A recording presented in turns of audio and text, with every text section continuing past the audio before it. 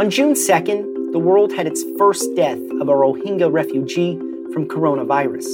The 71-year-old man died in Cox's Bazar, a port city in Bangladesh, which is home to almost 1 million Rohingya refugees who have fled Myanmar due to persecution.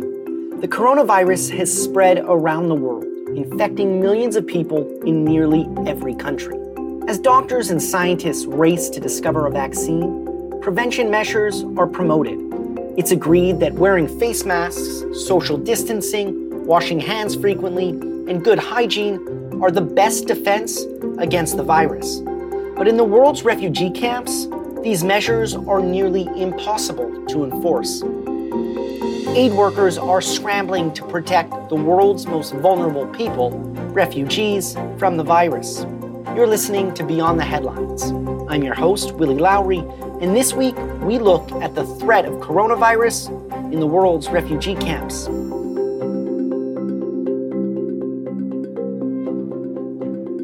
The first case of COVID-19 in the vast Rohingya refugee camps in Cox's Bazar was announced on May 14th. At least 29 people have tested positive since the first case. Aid workers at the camp have expressed concern as the number is expected to grow, with Relief International's Alejandro Agustin Cuellar calling the situation a ticking time bomb. We spoke to Athena Rayburn, Save the Children's head of advocacy, working on the Rohingya response.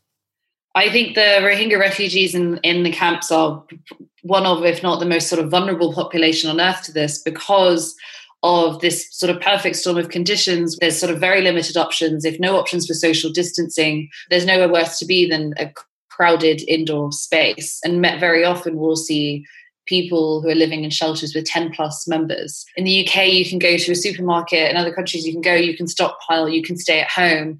You have washing and sanitation facilities in your house or apartment. There's no reason for you to need to leave. In the Rohingya camps, that's never going to be the case. People do not have access to running water or toilets or showers or food in their house. They won't have fridges. We are really worried that we could be dealing with a worst case scenario where transmission is really high, because it's just the best practice is just simply not feasible in not just the Rohingya refugee camps, but refugee camps across the world. Kutupalong in Cox's Bazar, Bangladesh, is the largest refugee camp in the world. Nearly 700,000 people live in the camp, crammed into tents and makeshift living structures. The vast majority of people are Rohingya, an ethnic and religious minority from Myanmar. They fled mass atrocities and violence because of their Muslim faith, and now live in Bangladesh. Many of the refugees in the camp are already in poor health, and the threat of COVID is particularly severe. We're afraid because nothing like this has happened before. We fear because we're living in a crowded place. If it happens to one, it will spread all over the place. Also, we don't have any money and don't have anyone to help us if the disease affects us. That's why we're very afraid. That was Najim Ullah, a refugee from the camp. The fear of ill health and possibly death are very real in Cox's Bazar. Athena tells us the attempts to prepare for COVID are hampered by more than poor facilities. Now we're in the monsoon, and the monsoon typically starts around the beginning end of May and will last until pretty much the end of October. Two issues we have with monsoon season is, one, access to the camps for the delivery of essential services. The roads from Cox's Bazar to the camps, and it's at best a 2-hour drive, frequently become flooded or sort of uninhabitable. You're unable to drive on them when the monsoon is so strong that they completely flood. And in addition to this, we do frequently see the destruction of facilities and shelters as a result of the monsoon rain. In terms of COVID, two big immediate concerns is, one, if there is a need of medical evacuation, and that's not just for the Rohingya refugees in the area, but host community as well, have to travel quite large distances to get to intensive care units if that's what they needed. That'll be very difficult if the monsoon is compromising the roadways and transport.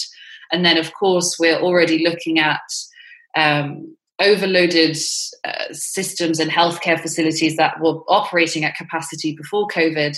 Obviously, what we've seen globally is that health systems do become overwhelmed.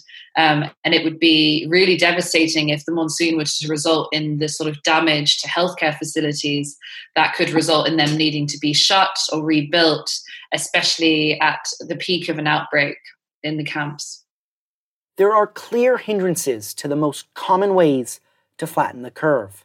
And one of the sort of methods that we've seen globally is sort of the widespread use of social distancing and hand washing, but also, this technique called shielding, where you encourage those most at risk and vulnerable to stay inside and reduce their exposure and transmission. We estimate that there are about 32,000, just under 32,000 older people in the camp, so over the age of 60, across 30,000 households. It's very difficult to tell those people to stay at home when they don't have access to food. They don't have the ability to, they don't have a running tap, so they can't drink water. And then relying on community structures and humanitarian agencies to make sure we're supporting those people. Because really we've got to make sure that we do everything so that those high-risk vulnerable cases that do most often result in hospitalization. But the concept of isolating away from family for the Rohingya people also comes with a psychological burden. This is a population that has been through, the most egregious human rights violations and violence. The UN has described what happened as having genocidal intent. There's a huge trauma and scar of family separation in the Rohingya population. And of course, one of the hallmarks of COVID response is to isolate people that have symptoms or are confirmed positive. And one of the sort of the legacy of the violence that Rohingya experience is that obviously that sounds incredibly worrying and terrifying, especially when you're talking about the elderly people in your household or people who are sick or vulnerable, that you won't be able to see them for weeks. So one of the areas that I think we're seeing sort of COVID is really reigniting that trauma and fear of family separation. There are nearly 1 million Rohingya refugees in Cox's Bazar. As many as 60,000 to 90,000 people are jammed into each square kilometer, with families of up to a dozen sharing small shelters as well as limited resources. Despite all these obstacles, the aid workers are trying to prepare as best they can. One of the things that we've been trying to do over the last few months has been to sort of repurpose facilities that are closed. So our temporary learning centres that usually do education have been closed since March. And a lot of agencies are now working to put isolation beds. So they won't be specifically for critical or severe cases, but just spaces where people with mild cases of COVID can be isolated from their family to reduce transmission. But when you're talking about a population of almost 1 million people, the work that we've done across the district and in the camps, I think at the moment we think that we should be able to have about 1,900 beds for isolation across the camps. And again, emphasizing that's for just under 1 million Rohingya refugees. So we're doing as much as we can, but the situation in the camps is sort of no matter what we do, it won't be enough. There are significant funding gaps between what is needed to maintain these camps and what has reached them so far. The decisions on what to prioritize means aid workers have to give up other crucial services. So a number of services, and rightly so, needed to be suspended because initially the approach, obviously now COVID is in the camps, but our initial approach was to keep it out for as long as possible. So at the moment it's designated for critical services only, which is healthcare, anything to do with sanitation and hygiene messaging around COVID, and of course food distribution.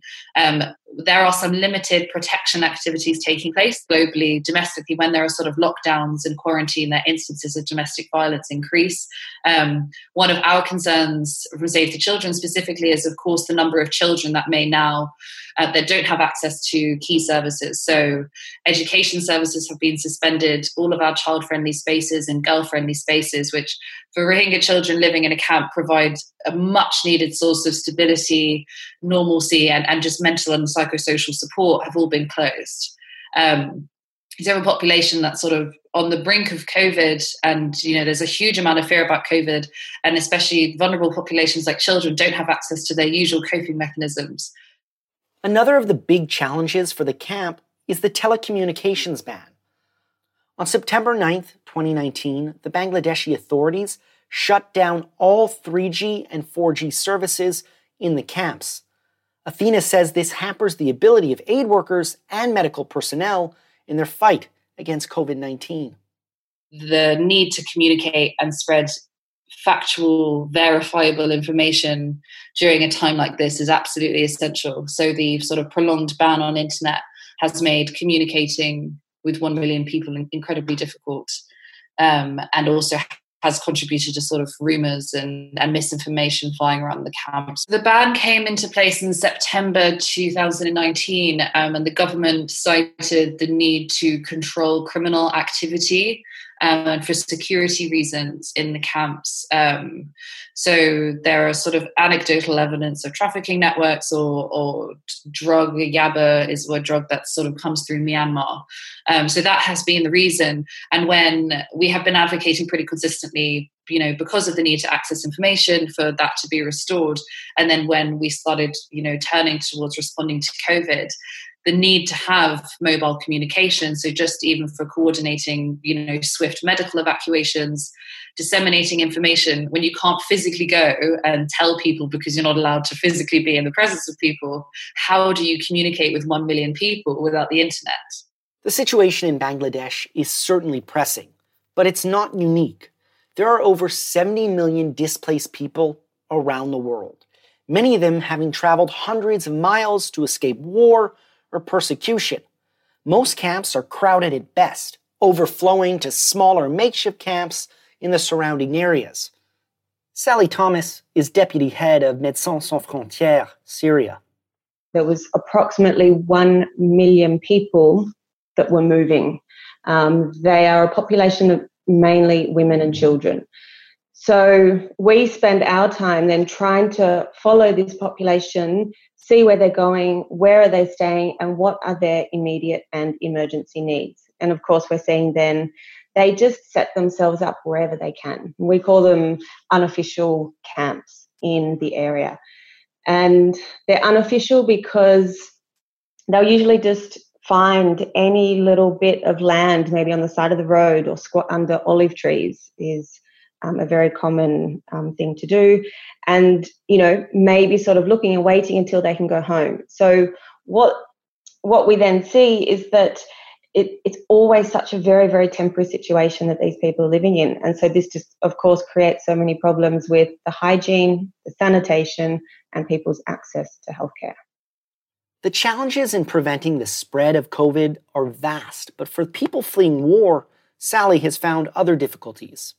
They've been chasing, running away from airstrikes and the threat of rebel armies or different front lines moving.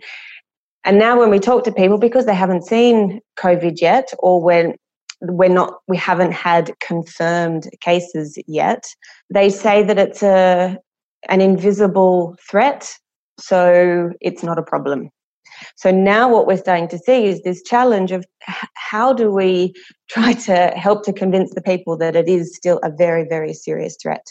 So it's very difficult for them because they can't see it. It's hard to understand the severity of it.